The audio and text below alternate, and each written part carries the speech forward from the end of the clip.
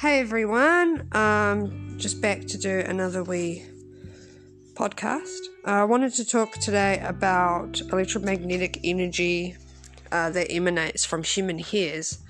So a lot of us know that we have an electromagnetic field, and a lot of us understand there are aspects of the law of attraction or magnetic attraction between individuals based on their thoughts, feelings, and the field that they're producing, right? But not often is it talked about in a physiological or scientific way. I'd just like to point everyone to JNSCI, Journal of Nature and Science. It's Volume 1, Number 3, E55 in 2015. It is a physiological study done on the demonstration of inherent electromagnetic energy emanating from isolated human hairs. What this discusses is that there is a very clear detection and documentation of electromagnetic forces emanating from human hairs. Not only that, but there's actually iron in our hair. The iron is obviously the magnetic property of the hair, creating that magnetism that we all know about.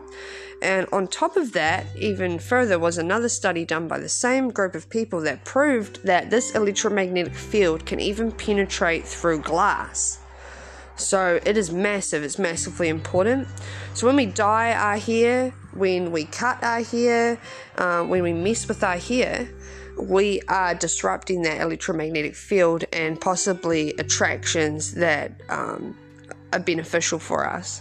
So when we attract things to us through the electromagnetic field that we're creating, sometimes we feel like those things aren't good.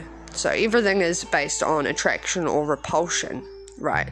Now, if we know something bad to exist and we think about it often, we are unknowingly attracting that bad thing to ourselves. And that's why people who blindly follow the masses and listen to the scripts tend to not have such severe circumstances as those who actively know about attraction, actively know about magnetism, and are trying to better the world. Because those who are trying to better the world are actually unintentionally focusing on the negative aspects of the world and therefore attracting those things to themselves. And the hair on our heads and on our bodies is one of the utensils needed and required in science to do this for us. So I just wanted to point people towards the fact that we should be moving away from dyeing our hair. We should be moving away from cutting it. No, you don't even need to go to the hairdressers. You don't need to trim your hair. Your hair will naturally break. If it's brittle and bad and damaged, it will naturally break. It will sort itself out. Nature has a way of doing this.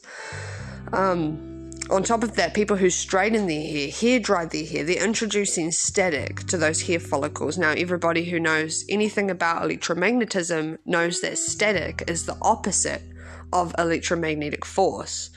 And that's why when you put a balloon on your head, on your hair, it makes your hair stick up because there's iron in there, and the iron, being magnetic, is actually absorbing that static electricity, and it changes the way that your hair operates, on a scientific, biological level, but also on a spiritual energy level. Of course, spirituality really is just scientific energy. Everything is energy. Everything is science. Everything that is truth can be explained through science, including our own energy and our own thoughts, feelings, and manifestations.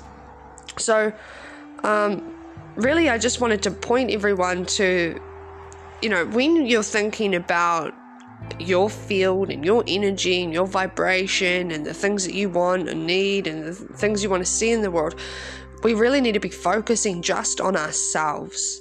We are the most important aspect of that, because if your field is strong, if you don't dye your hair, if you don't cut your hair, if you know that your body is an electromagnetic resource for yourself and a communication with the outside world and everything around you, you're going to do things differently. You're not going to want to damage your body. You're not going to want to damage that field.